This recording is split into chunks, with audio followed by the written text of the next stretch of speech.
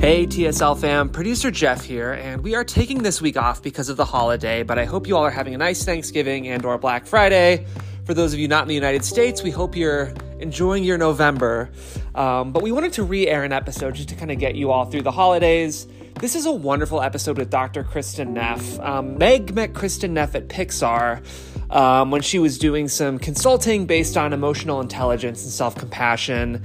And it's just such a wonderful episode. And, you know, the holidays can be a really wonderful time, but for a lot of us, especially kind of independent creatives who are chasing that dream when it gets hard, the holidays can be kind of tricky. So if you're someone who loves the holidays or you're someone who kind of gets lonely around the holidays, I totally understand. I've been everywhere when it comes to dealing with that. So hopefully this episode is a nice boost for anyone who might need it right now. Thank you so much to Dr. Kristin Neff for your time on this. And just remember, if you're someone who had a wonderful Thanksgiving, or you're someone who maybe is having a tougher holiday right now, you aren't alone. You have a wonderful community of writers rooting for you, and keep writing. Hey, welcome to The Screenwriting Life. I'm Meg LaFauve. And I'm Lorianne McKenna. We are professional screenwriters. We've worked together as a team and separately. We've worked on studio and indie films, live action and animation, from my work on Inside Out and Captain Marvel to my work in Pixar's story department on Up, Brave, and Inside Out. We are here to share our insights on the craft of screenwriting and also the life. How to not only survive the ups and downs, but thrive. We want to help you become the best screenwriter you can be and to reassure you that you are not alone on this journey. Hey everyone, welcome back to the show. Today we are chatting with celebrated academic and wellness thought leader, Dr. Kristin Neff. Kristin received her doctorate from the University of California at Berkeley and is currently an associate professor of educational psychology at the University of Texas at Austin. She's a pioneer in the field of self-compassion research, creating a scale to measure the construct for almost 20 years. In addition to writing numerous academic articles on the topic, she is author of the book Self-Compassion, The Proven Power of Being Kind to Yourself. And her new book, which the title alone, I'm so excited about this book. Listen to this title, you guys. Fierce Self-Compassion, How Women Can Harness Kindness to Speak Up, Claim Their Power, and Thrive. I see, I'm already crying. I'm so Welcome excited to the show. Today, we're going to talk about how we can find more self-compassion when it comes to our work and our writing. So Kristin, welcome to the show. We're so excited to have you here. Yes. Oh, thanks. Happy to be here. Yeah, absolutely. Guys, we're just in for a treat. I've had the chance of seeing Kristin speak, and I was just so blown away by everything she has to say for you guys today. But before we dive into our conversation, we're going to first do our weeks, or what we like to call adventures in screenwriting, or if today we're going to call it adventures in writing. So Lorianne will start so Kristin can get a sense of it. Lorianne, how was your week?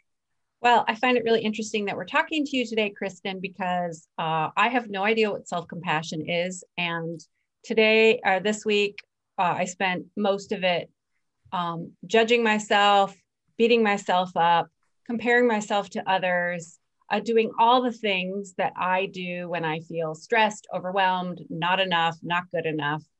The beginning of the year, this year has been really stressful for me in terms of multiple aspects of my life.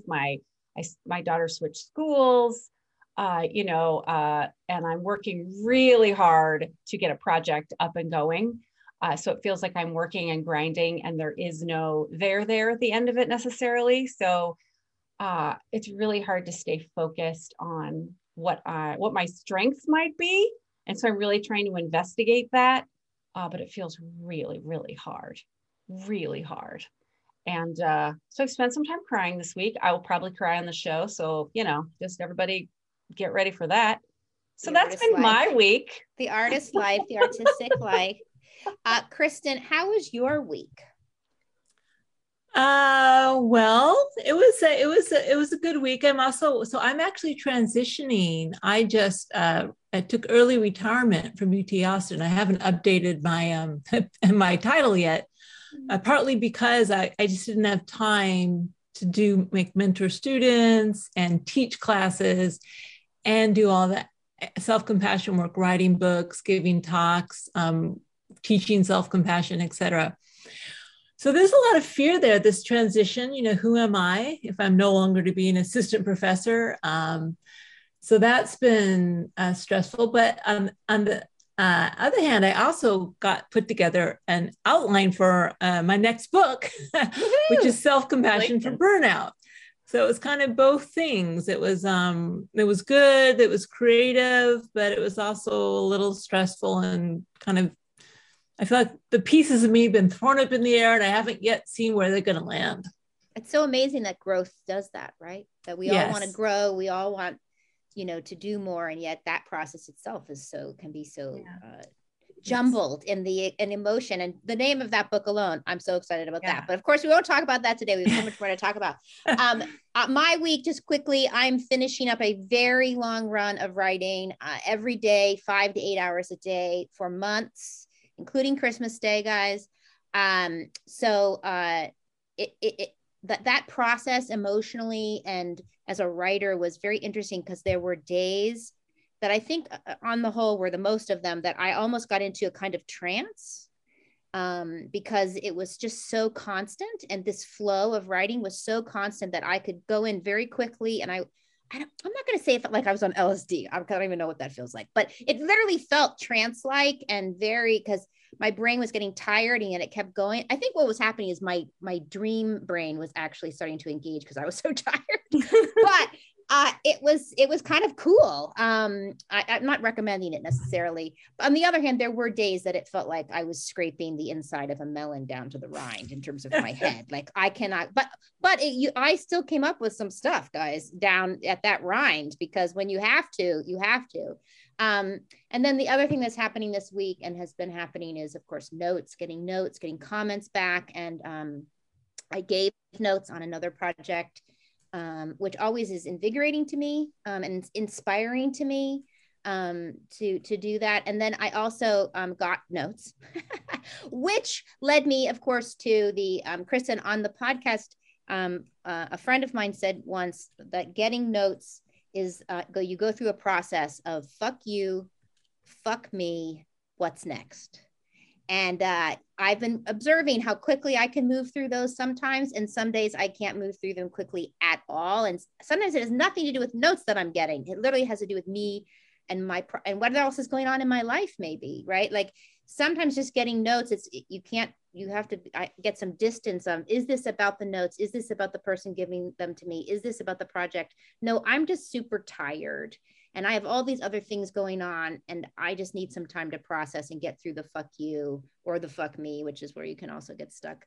So that also I thought was a good transition into self-compassion, because I think what I'm trying to describe here is having self-compassion enough to say, you know what, I'm kind of stuck in fuck me right now, and I'm going to be compassionate with myself that I'm stuck and not now fuck me even more because I'm stuck in fuck me. Like it becomes this like mirror house, right? Of attacking yourself. So I'm so excited to talk about this. And we thought we should start by really just the basics for our audience to orient them about when you say the word self-compassion, Kristin, what do you mean by that? Because people might have different ideas of that. Yeah, no, they absolutely do. So kind of my model of self-compassion, the one that's research, right? In terms I created a scale to measure it, is actually there's 3 different aspects to self-compassion. So the most obvious one is just self-kindness, right? Treating yourself with the same warmth, care, concern that you would naturally show to a friend, right? I mean, if you actually were to think, if I were to say to my best friend what I just say to myself, well, first of all, would I say that? No. And what would be the consequence if I said that? And just think that's the consequence you're having with yourself. So part of it is just being kinder, warmer, more supportive, but it's not just that. So actually the first step of self-compassion is mindfulness. In other words, we need to be aware, recognize that we're struggling. And you may think, what do you mean? Of course I know when I'm struggling, but we often don't. Either we're just like, barreling through, just like, gritting our teeth and bearing it. We don't pause to say, wow, I'm so stressed, or, gosh, I need to stand up and stretch, or this is so hard right now. We're just so lost in it. We have no perspective. It'd be like if your friend called you up and said, hey, I'm really upset. I need to talk. You're like, I don't have time for this. We're kind of like that with ourselves. So really the first step is recognizing that things are difficult or we're stressed. And that can be difficult because we feel bad about ourselves or just because we're sick of the pandemic, whatever the source of suffering is. And then we're kind to ourselves. And then really important, with what makes compassion different than something like pity? I mean, self-pity is not healthy. What's the difference between pity and compassion? Well, if I pity you, you don't like it because that means I'm looking down on you. I'm separate from you. If I have compassion for you, it's like, hey, I've been there. I'm with you. So self-compassion is connected. It's not poor me. It's not woe is me. It's just remembering, hey, life is difficult for everyone. There's nothing wrong with me for struggling. This is a human condition. We're all imperfect. We all lead imperfect lives. And the reason that's so important is because it helps us feel not so alone. And that sense of aloneness that arises when we beat ourselves up or we're full of shame is incredibly debilitating. So you've got those three. It's like, how do you bake a self-compassion cake? One part mindfulness, one part common humanity. And you might say the sugar is the kindness, right? And then it coheres together. But we really need all three. Otherwise, I mean, if it's just self-love, I don't know, Donald Trump may love himself. I have no idea what goes on in that man's head, but it's not self-compassion. There's no sense of connectedness. There's no sense of, hey, we're all imperfect human beings doing the best we can, right? So it's really important to make that distinction, I think. That's amazing because when my kids were in preschool, there was an emotional intelligence preschool. And I think that now that you're saying that, that's what they were trying to teach the parents, which is first you just let your kid be aware of the emotion. They're having an emotion. Yes. Right. And then you are kind about it, which is, I'm going to sit here with you and you can do it and you're okay. And then it's about this is a human being. I do it. And it's funny, if my teenagers, I still do it. I'm like, well, this is what it feels like to be a teenager, because I don't want them to feel like it's their personal flaw or something. I mean, I do it to myself, you guys, but all the time. Yeah. But I think that's an amazing sandwich for ourselves to think about in terms of just stop, even just catching yourself that you're doing it right now. Yes. Yeah, absolutely. How do you literally do that though, right? I think I feel like I'm really good at being available to other people and listening, sitting in something with them, recognizing, helping them tease out what's actually going on. And then, that process. And I feel really good about that. And that is one of my strengths. Oddly enough, I did recognize that this week, but, and I hear what you're saying and I get it. But when I feel myself tunneling into that cave, and I'm aware, okay, I feel like I'm struggling. I'm tunneling into the cave. I'm beating myself up. Is it just thinking, I don't know how to do the difference between kindness to myself and letting myself off the hook, right? Yeah. You probably know that with your kids though, don't you? I don't know if you have kids, but if you have kids, so, and imagining the ideal parent is a really good way to think about it. So as a parent, we love our kids unconditionally, whether they mess up or not. We love, the bottom line is unconditional love. And yet, is it loving if your kid really is doing something that's really unhelpful? It says, Mom, I don't feel like going to school this week. It's like, okay, Sweetums, that's fine. Would you be a compassionate parent if you told Sweetums that? No, you wouldn't be a good parent. So we know that as parents, we need to think of, well, what's best for our children? What do they actually need? And then try to give it to them, even if it's not maybe what they want in the moment. They want to eat the entire cake, but it's not good for them. And so we learn to trust that we know also what's good for us. We don't always know. Sometimes we get it wrong. But if we actually sincerely ask, what's going to be most healthy for me right now? We already have the wisdom inside. So for instance, you know how to be self-compassionate because you've developed the skills of compassion with other people. It's not rocket science. What you need to do is two things. First, give yourself permission to do this. By the way, it's a little harder for women because women don't feel entitled to meet their own needs. We're praised and valued if we meet everyone else's needs. That's and people love a self-sacrificing woman. Boy, that's good for the patriarchy, isn't it? Whoa, women love to be self-sacrificing. Good for us. I mean, we got to think about this. These are the norms of our culture that we're supposed to be self-sacrificing, even though it actually doesn't help anyone. Right? So if we value our own needs and we think, actually, I'm a human being like everyone else, I'm worthy of a compassionate response. You give yourself permission. And then part of it is just developing the new habit. Right. And it is a little weird at first. It feels a little awkward to to talk to yourself in a kind of kind, supportive manner. But you do get used to it over time, but it takes a commitment. And usually the motivation for it is, how's your current system working for you? Probably not so well for most people. There's a lot of pain, a lot of dysfunction, and there is an empirically supported way to change that pattern. You just have to practice. We've got dozens of techniques we've developed to practice. You can take training programs, you can put sticky notes on there's a lot of things you can do to help you remember. But it really starts with giving yourself permission. Yeah, it feels like it's a discipline, which I think a lot of us, I decide that discipline is just full steam ahead, foot on the gas, I'm doing it, right? With like narrow focus, I'm doing this 100%. Yeah. Which is how, black and white thinkers, right? It's how we barrel through for success. But what you're suggesting is that there is a different methodology. Yeah. Well, so I'm like that as well. I'm probably a little OCD, and I'm very focused. I sometimes will stay up till 3 a.m. working on something if I'm really barreled in. There's nothing wrong with that. And I think for people who are creatives, and I think that's kind of part of the mindset. There's nothing wrong with that at all. It's only a problem if, for instance, you start judging yourself for being that way. Or if you can't do that for some reason, you start being mean to yourself. Right? So it doesn't have to look any particular way. Our overall relationship to ourselves needs to be framed in the larger mindset of what's healthy, what's good. And, so self-care, sometimes people confuse self-compassion and self-care. Self-care is like, taking breaks. I'm drinking 4 quarts of water a day, doing yoga, right?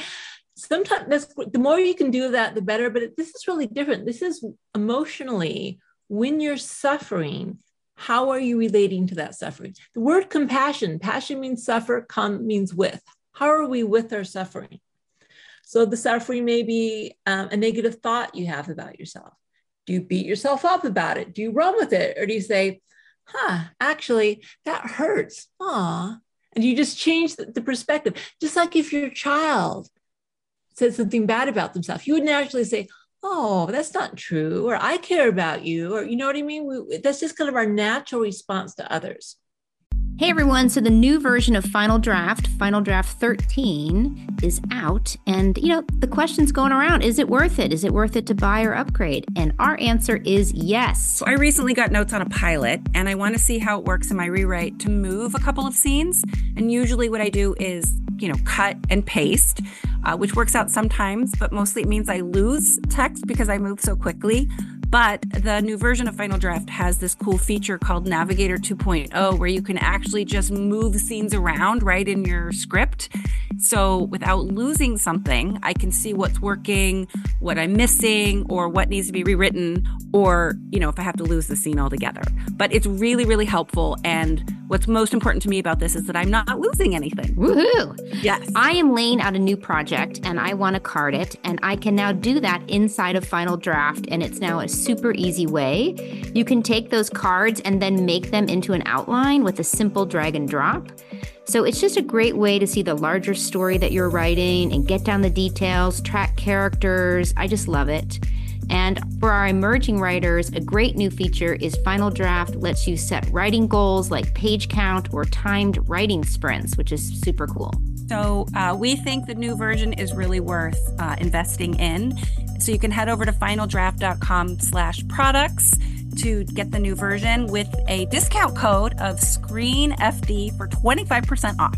You should check it out. That's SCREENFD, SCREENFD. Do you think, I have so many questions going on in my head right now. I'm so excited. Okay. But the one I want to ask first is, so this is my own experience. So I'm not saying it's everybody, but sometimes I think that I'm going to call it self-loathing feels, the opposite of self-compassion, perhaps, is actually trying to protect me. And it's a survival instinct. And that if you actually do what you're saying and stop and catch it and give yourself permission, then what rises up is the sadness, or is the disappointment, or is all those they actually feel harder than to beat yourself up, because to beat yourself up feels like we're taught in this society that that's good, and that means you've got grit, and yet the sadness, or the having to look at a crack that's rising, right? And as writers, I'm always saying to them, to the emerging writers, but to any writer, to myself, that writing, when it's an art, is that you do go towards that lava, I call it, because it feels like it's going to burn you up. Yes. And that in a weird way, sometimes that self-loathing is actually trying to protect you from that lava. And yet it's also stopping you from writing, right? And it's doing everything it can to get you away from that lava. And yet to be that artist, you actually have to be like, oh, well, fuck it. I might be broken and fucked up, but I'm going to give yourself that permission anyway. So I'm talking too much here, but well, you're spot on. You should be a psychologist. What you said is not only is it totally supported by research. Okay. So what we know, self-criticism comes from our evolutionary fight, flight, or freeze response. So we fight the problem. So when we criticize ourselves, there's so many ways in which unconsciously we think we're being safe. We're beating other people to the punch. We're lowering our expectations so we won't get disappointed. We're forcing ourselves to change so that then we'll be safe. That's why when we criticize ourselves, actually our cortisol levels get elevated, which are associated with the fight, flight, or freeze response, right? There's also, what does fleeing look like? We flee in shame. Just think when that feeling of shame arises, this is an evolved response. We hang our head in shame. We're kind of protecting ourselves from the perceived judgments of others, right? The freeze response, what's that? Over and over in your head, ruminating when you get stuck, that stuckness. This is like, well, maybe if I just don't move, the problem will go away. So this is why we can't beat ourselves up for beating ourselves up. I mean, we do, but why we shouldn't, because we're just trying to stay safe. We're trying to stay safe from danger. But here's the thing. We have another system that evolved to keep us safe, and that's the care system. So fight, flight, or freeze is more about personal survival. A lion's chasing me. I got to run like hell, or freeze or play dead, or whatever. The care response developed to keep safe our children safe and our group safe. So it's also very natural for a baby or an infant to want to help it, to try to soothe it if it's upset, to protect it. It's also natural in groups to try to cohere as a group and keep the group safe, because that's also how we survived. But the care system evolved more for other people. We also have a whole different physiology. When the care system is activated, we have increased heart rate variability. Our cortisol levels go down. So what we're doing is we're kind of doing a hack with self-compassion. We're using something that evolved more to care for others, and we're using it with ourselves. And here's the thing, we don't do it as the way of like getting rid of the self-critical thoughts. I mean, sometimes they have information, but we try to say, can we say that in a more constructive manner, right? So in other words, we don't want to like squash our inner critic. We want to say, thank you for trying to help. I hear you. But, I think we can say this in a way that's a little more constructive. So I have a whole exercise. You can find it in the Mindful Self-Compassion workbook about how to motivate yourself with kindness as opposed to criticism. And what we do is we listen to the inner critic. We try to think, how is it trying to keep me safe? We thank it for its efforts. And then we say, could you just make a little room for this other voice, which is a more inner compassionate voice? And then we see, well, what message might I have for myself from this perspective? It's exactly like parenting, a good parent. If you tell your kid you're crap, do it or else, you'll get short-term compliance, but you have long-term harm. That kid will become afraid of failure. They'll have performance anxiety. It's the exact same thing with ourselves. We get short-term compliance, long-term harm. If we motivate ourselves just because we care, I want to reach my goals. I'm not inadequate. It's not like I'm a horrible person if I don't reach my goals, but I want to succeed because it makes me happy, because this is what gives me meaning in life. Then here's the kicker. When you fail or you write that screenplay that gets rejected or whatever it is, it's like, instead of I'm a horrible person, is what can I learn from this failure? How can I grow from this? You're in the mindset to actually be able to learn. And so self-compassionate motivation is more effective because it's linked to growth mindset. It's linked to learning.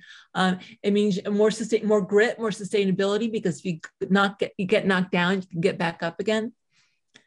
So you're a natural born psychologist, Meg. You just didn't know it. And I've done a lot of research for like movies like Inside Out or whatever. Well, so, yeah, there you go. That's why. You know, I love that because I've been on Zoom calls with other writers getting notes. And I'm just so amazed at their ability to stay present and have that mindset of how am I going to grow from this? How's the project going to, I want these notes to grow from this. I mean, they're rare birds, I have to be honest. I think a lot of writers get a blank face because internally they're moving through that process of fuck me. It's weird because as artists, I think that we are so sensitive, and I mean that in a positive way. It's like we're tuned beings for storytelling. So we are very sensitive to any feeling or what's happening in the room, or we're so attuned. We're such tuning forks that you can get lost a little bit. And sometimes even if you can't do this, it's just about catching it and getting that distance if you can. And I love this idea of your workbook. I'm going to buy it today, because I think it is, like Lorian mentioned, a discipline. It is a habit, like you said, that we have to get into. So in a weird way, I'm trying to say to people, don't judge yourself if you can't do what Kristin is describing right now. Yeah. She's telling you it's a habit, it's a muscle, that we're just going to have to do it. And bigger things may come up. And if it comes up, we are these tuning forks, we're writers, take it to your work, right? Take it to your work. And here's the thing, it's not about getting it right. It's about opening your heart. So one of the sayings we have in the self-compassion world is the goal of practice is simply to be a compassionate mess. You can still be a mess. You will still be a mess. You don't have to try to be perfect. You don't have to try to get it right. But if your goal is when you get it wrong, can you be kind and supportive and warm with yourself? Can you try to learn from the experience? You can be a compassionate. I'm still a mess. After 20 years, maybe marginally a little better in some small ways, but I'm just as reactive. I still have my personality that I was basically born with in many ways, but I'm compassionate toward the mess. And it makes all the difference in the world because you can live that way. And here's what starts to happen. It's very interesting. Instead of your happiness and your sense of worth being contingent on getting it right, your happiness starts being contingent on, is your heart open or not? Even when something goes terribly wrong, when you give yourself compassion, you give yourself kindness and warmth and love, and you feel connected to others. So you're in a state of like loving, connected presence. That's another way to describe the three components. Loving, connected presence. That's happiness. That's the meaning we all long for. And it's totally not contingent on getting it right. In fact, it steps in precisely when things are most difficult.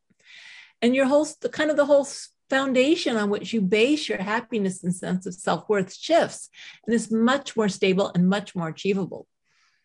I have a question. Well, two things. One, I was on a notes call this week and I was. By the way, I'm not. So notes, does that mean like criticism or something? What is that? That means, go ahead. I pitched, my partner and I pitched our project, and then we got feedback. Oh, right? So that's what notes means, feedback. Okay, like got it. Hard stuff, right? It's questions, So, okay. Basically, this doesn't work. Yeah, okay, right. Okay, I got it. Here are my ideas to how to fix it, and here are some other ways it doesn't work. Oh, and by the way, here's some questions that blow everything up, right?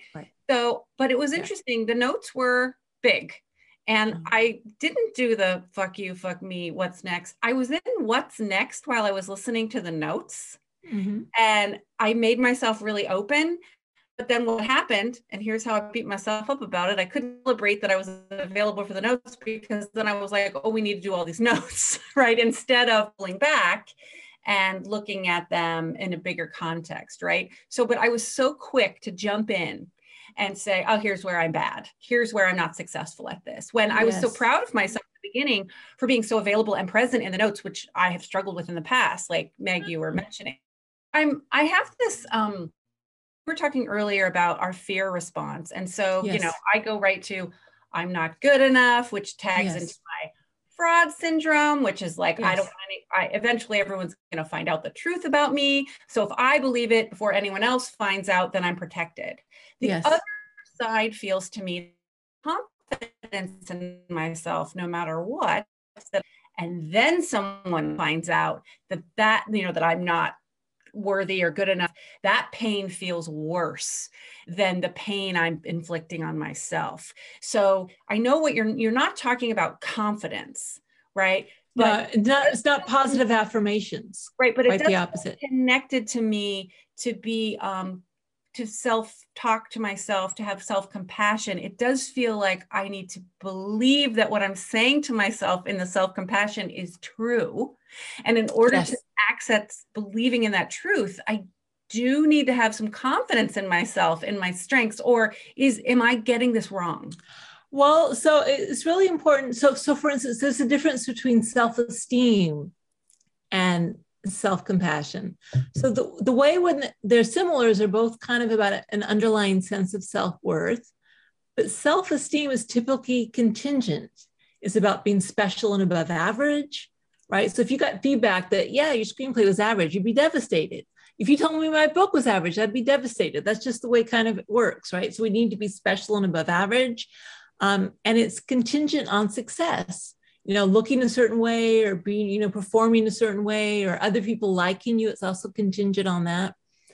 The sense of self-worth that comes from self-compassion is unconditional, right? So in other words, you can still be a mess and have self-compassion. You don't have to lie to yourself to say that you're a mess. You are a mess. I'm a mess. We're all messes. I mean, that's kind of the human condition. If you use self-compassionate language that sounds like bullshit, like, oh, you're really such a good person, when in fact you were pretty damn mean to that person, your assistant, whatever. That's not self-compassionate. That's just lying to yourself. So let's take this, because I can be reactive and I can be mean sometimes, and hopefully I'm not usually, but it happens, right? Because I can a very strong personality. So the feeling, okay, I was mean, let's say. So what compassion would look like if I was mean to someone is, first of all, feeling the pain of that. Wow. Because if you just blow it off and you really want to say, I wasn't mean, it was the other person's fault, they were being stupid. That's not going to help you. Okay, so what I said was really mean. First of all, you start with the mindfulness, feeling the pain of that. That was mean. It's not that I am mean, what I said was mean. So that's also important to differentiate you from your behavior. What I said was really mean. Mindfulness, oh, that really hurt.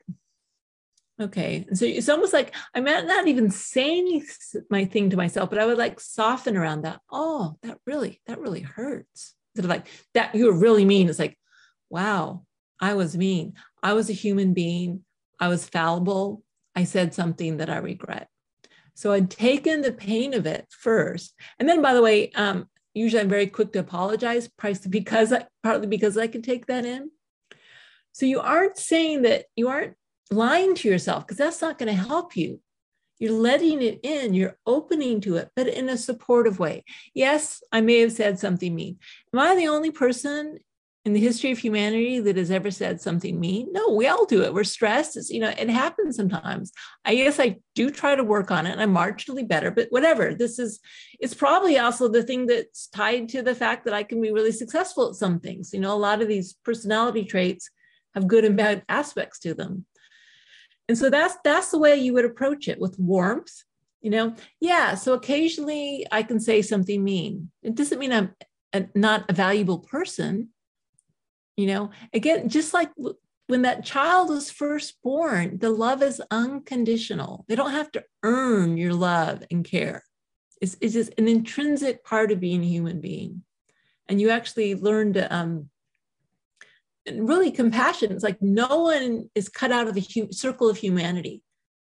So we can't cut ourselves out either. We are human beings, intrinsically worthy of kindness, respect, and support, just like all other human beings. Does that make sense? Yeah, absolutely. If you're hoping you're never going to mess up again, it's not going to happen. Compassionate mess. It really helps me. okay, I'm a compassionate mess. I'm a mess. What I said was wrong. Down pat. You know? Yes. And then, so can you be compassionate with that mess? You don't have to stop being a mess. Isn't that the good news? You can feel like a survival instinct that if I'm compassionate with the mess, I will fail more. That's a motivating factor. I'm not saying this even makes logical sense. Well, I know that's the first thought, but ironically here, the research really supports it. It's the exact opposite. The more you're able to accept the mess and give yourself warmth and kindness in the midst of the mess, the more resources you have to get yourself out of it and to make change. When you beat yourself up, again, it kind of just, first of all, makes you not even want to look at the mess, or it depresses you, or, you know, like, let's face it, shame is not exactly a get up and go mind state to like do those healthy changes in your life. So the more we accept our imperfection, the better chance we have at doing something about it, even though we're never going to be perfect. But it gives us the resources, the best possible space to learn from our mistakes and grow from them. And again, you don't have to just believe me. We got a lot of research supporting this. I'm going to try right now. So I have been silently crying, as Jeff and Meg and Kristin can attest to. They're watching me during this whole thing. So sorry. Okay. You're going to try to have compassion for yourself right now. Good. Yeah. Good. So Lawrence, you know, one thing you can try, sometimes it's too much mentally, right? And so sometimes it's good to do all this in your body, partly because it works physiology. So the first thing, just ground your feet to the floor. So when you feel your feet grounded to the floor, that can kind of give you some stability in your body, you know, kind of letting the earth, you might say, take some of it. Can you do some sort of gesture, like, you know, putting your hands on your face, or maybe both hands on your heart, or what feels good to you, what feels supportive to you, a hug like this, right? And so just let the mind go, just let the storyline of you and the story, whatever's happening. And just for a moment, just give yourself a little warmth, like you might your child or your good friend. You know, and we'll do a little self-compassion break. This is hard, whatever you're feeling, you know, we're all feeling our own version of pain. I'm going through a lot of stuff right now as well. You know, this is part of life. It's part of being human. There's nothing wrong with you for feeling like this. You know, and so can you just be maybe a little tender with yourself, a little gentle, a little warm? Yeah. And then do you see how that kind of shifts? It doesn't make the problem go away, but it's a way of holding the problem in a way that's more helpful. Thank you. And I don't doubt that our listeners might have been experiencing something similar listening to you talk. Of course. So I'm happy for this to stay in the show. Okay. I love that. That's awesome. Thank you for that. Thank you very much. You know, well, especially if you're a naturally warm, compassionate, supportive person to others, and I suspect that you are, the good news is you got the tools in your toolkit. You just have to give yourself permission to use them with yourself. I think when you said hold yourself like you would a child, and I imagine myself hugging my daughter when she's upset, that really helped. Yes. A little bit, it gave me some distance too, instead of imagining myself comforting my inner child or my younger self. Yes. Which is so painful, right? To confront some of that. It feels too lava. Yes. So it was helpful to imagine that I was hugging her or a friend. Yes. Because that gave it, the distance that I needed to be inside myself a little bit, and not, because I think that comforting your inner child, I think, is too raw sometimes. Yeah. So there's 3 different ways you can practice self-compassion. Sometimes you just self to selves. You can imagine that you're giving compassion to someone else and then kind of doing a little U-turn. You can also imagine someone very compassionate being there for you. Like maybe you had a grandparent who is so loving. You might imagine that they were there giving you a hug, saying, you know, what would their perspective be?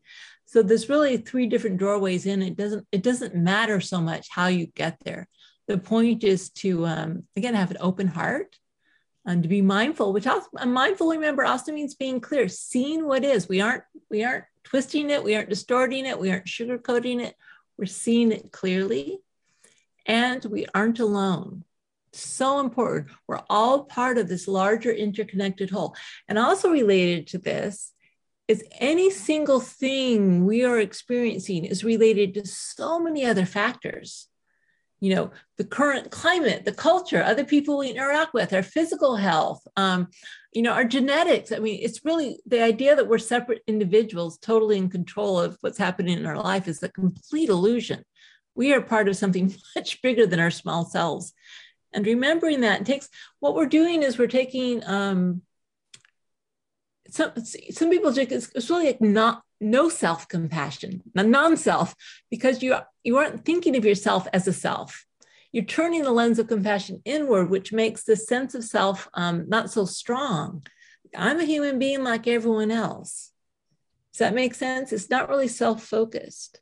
By the way, I just have to say, Meg, you realized you were in a flow state when you were talking about your writing incident? What do you mean? You were in a flow state, classic flow symptoms. Sense of self fades away, sense of time fades away. And it's almost like being on psychedelics, you said? Yeah. Same state you achieve in meditation. The default mode network, I won't go into it, but there's a region of the brain responsible for creating a sense of self that quiets down in flow state. So artistic endeavors, when artists are in a flow state, the sense of self recedes, the chatter recedes, and you are just completely immersed in what you're doing.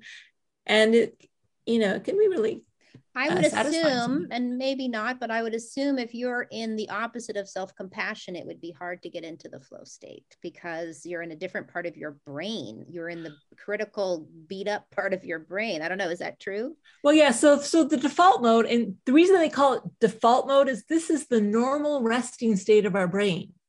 So when you have nothing occupying yourself, this is where the brain goes. So evolution and all in its kindness, evolved a brain, a human brain, so that when we have free time, downtime, when we have nothing to do, we create a sense of self, we project it into the past and the future, and we look for problems. No wonder I like to stay busy. I know this is a really good survival mechanism, right? Yeah. So all our free time, we think of what did I do wrong? What's wrong with me? What might go wrong? What was wrong? This is where the brain naturally goes. But when we're absorbed in an activity, whether it's watching our breath and meditation, or we're like totally into writing or something like that, that quiets down. So self-compassion actually helps quiet that down because ironically, we aren't when we're self-critical, we're really self-focused. When it's like, I'm a human being struggling like everyone else, we're actually less self-focused. You're going to say something, Meg? No, it's just what happens when we read. The flow state, because I am desperately wanting to read. Interesting. Right? Oh, like, for sure. 100% for me personally. That is why I read every morning. I read a novel every morning because it helps me get into the flow state and absolutely. But the brain on meditation and the brain on flow, you can't tell the difference. So you guys are meditating in your own way. How's that? So when you're getting into this state of self-compassion, I would think that some beliefs you hold about yourself or the world could bump, right? Like, if I do this and I love myself, somebody's going to take advantage of me, or yes, I'm going to fail, or it's so funny because this morning I was in my head yelling at my husband about something stupid, like it was so stupid, but in my head I heard myself say, well, you always get to be mad and I don't. And then I just caught myself and I was like, wait a minute, is that true? And I realized, oh no, that's my father. Like it wasn't even like current, this thing that I'm basing all. And I would think when you're compassionate, some of that might come up. Am I wrong? Did the belief systems start to rise up, or no? Do they calm? Well, no, definitely. So we actually have a term for it. It's called backdraft. So backdraft is like, if you had to spend your whole life shutting down your heart, keeping the doors of your heart closed to kind of just to survive, and you start opening the doors of your heart, it's like a house is on fire. If you fling open the doors, you might say the love rushes in, the air rushes in, it ignites with all the stuff that's inside, and it can actually be released. So it's very, very common. And for that reason, we often tell people, go slowly.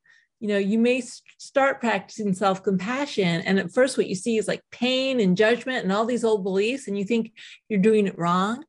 Well, in fact, you're doing it right. It's a sign that you're opening your heart and that you're getting in touch with all this stuff that you've been repressing.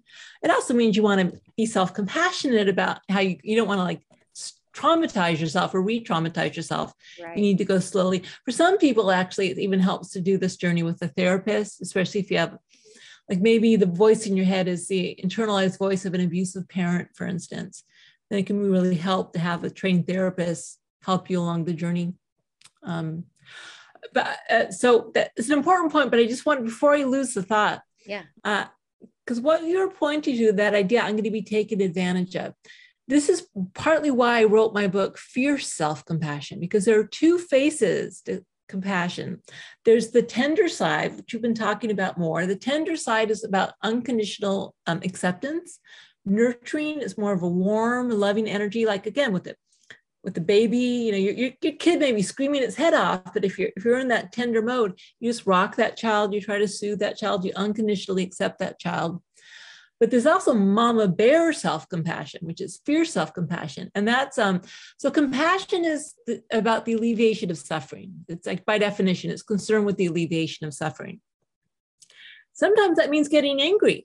If someone's trying to harm me, then that kind of fierce mama bear energy rises up and says, no, that's not okay. The Me Too movement, the Black Lives Matter movements, these are self-compassion movements as people rise up and say, no, you will not harm me any longer. It's not okay. There can even be anger in that. Anger focused on the prevention of harm is a form of compassion. It's only when it causes harm that it's not. And of course, the line's kind of tricky. The anger aimed at preventing harm is a form of compassion. So it's about protecting ourselves. It's about taking action to meet our own needs. It's not just about going along with the status quo. I might say, no, we need to change this. This isn't working for me. We need a more fair distribution, or I would love to help you, but I can't. I need to take care of myself, drawing boundaries. And then motivating change. Again, I said that before, people get so confused here. You accept yourself unconditionally, but you don't accept all your behaviors that are unhealthy, and you certainly don't accept all the situations you find yourself in if they're unhealthy. And so that's the fierce mama bear side of self-compassion that's equally important. It's kind of like yin and yang. We need both, and we need them both to be in balance. Gender role socialization really screws us up here, because men are socialized. By the way, it's not actual biological sex, it's how you are socialized. People raised as boys are socialized to be young and not yin. They're socialized to be fierce and not tender. They get called names if they're too sensitive. This harms men. Only 15% of the people who show up to a self-compassion workshop are men, even though we know this is one of the most powerful sources of coping and resilience we have available to us. It's because boys are socialized not to look at that stuff. It's like a sign of weakness. And that means that men don't have access to some of these powerful coping resources. People raised as girls are socialized to be tender towards others, not themselves, but to others. Don't be fierce. Don't get angry. Don't speak up. Don't speak too loudly. Don't toot your own horn. Don't ask for too much. We aren't allowed to be fierce, and that harms women. That was actually an intentional product of patriarchy to keep women in their place, right? Let's just call it what it is. It was a power grab by the patriarchy. So self-compassion is a radical act, both for people raised as men and women, because it's saying, if you guys like to swear, fuck that, I'm going to be myself, which is both tender and fierce. And to be whole, I need both. I know. Can we clap? Yes, oh my God. Yes. And I'm running for president of the United States. I'm voting. I would vote for you. Yes. Yeah. I love that your act for us to individually accept our messy selves is a radical act. And it's a political act. It's also a political act. For the world, it's a radical act. And that it's okay if you got, because the anger for women, holy smokes, that's like the final frontier. Like boy, people are afraid of angry women. And it's especially angry women of certain age. Right. And they're also like, get this competent woman. People dislike, probably heard this one. It's so heartbreaking, but people dislike competent women. You have to be competent to rise in your profession, but people don't like competent women. So it's hard to get promoted or get pay raises if people don't like you. Right? Yeah, I swear sometimes it's like people just they have this mommy fear or something that they project onto competent women. And I mean, I see a lot of actresses pushing back on this now. And I think there is a movement it's really starting to break this up, It's starting to change, but we need to be aware of the dynamics, because women do it to other women. Women especially don't like competent women. I was going to say women do it mostly to other women. Yeah, because it's complicated. There are a lot of reasons. But it's this thing of balancing the yin and yang, balancing the fierce and the tender. What the research shows is there's less of this backlash if you're able to balance both kind of in a way that people can observe. So it also helps with that problem if you're balanced. So. I can't wait for that book. I got to go get it now. I got to go get it right now. I'm going to read it this weekend. I'm so excited. What you said about, sorry, Meg, go ahead. Go ahead. No, go. I was going to say what you said about, we're all connected, and yes, it's taken out of humanity. Yes. It sort of made me think, we're all sort of raised, or I've been enculturated to believe in individualism. I have to do it all myself. I'm on my own, right? Mm-hmm. Being needy is gross, all those things. Yes. But if I think about it, if I reframe it in terms of how I parent, and I'm trying my best to be a really good parent, really compassionate parent, that I can meet her where she is, wherever she is, and guide her through that with unconditional love. I love you no matter what style, that I'm included in that I'm not isolated from that in some, like, I don't know where I got that idea, but when you said that, it was like, blew my mind. Like I had this idea that I was separate somehow, different out of. And so if I include myself in that, it's really powerful. Yeah. I am as important and worth that as my daughter is. Like no one can be cut out of the circle of humanity, including ourselves. And in some ways, starting with ourselves, because we're the only one who was there at 3 a.m, when we're still in bed. And, so we really have to start with the human being we have the most direct access to, which is ourselves. No, I think we should all be men and women thinking about our female characters and where is their fierceness and their fierceness for others, but for themselves as well. I'm actually working on a project about this right now. So now I have some different avenues in. So I'm really excited. Well, Kristin, we always end our episode asking our guests the same 3 questions. Okay. The first one is, what brings you the most joy when it comes to your work? Well, I feel so blessed that what I do makes a difference, So when I think of, I get just heartbreaking letters from people. It almost sounds grandiose, but it's true. I get letters saying, I was thinking of committing suicide and I read your book and it changed my mind. It's like, I could die tomorrow. My life has been worth living right there. So just to have that ability to help people, and I'm not even doing it.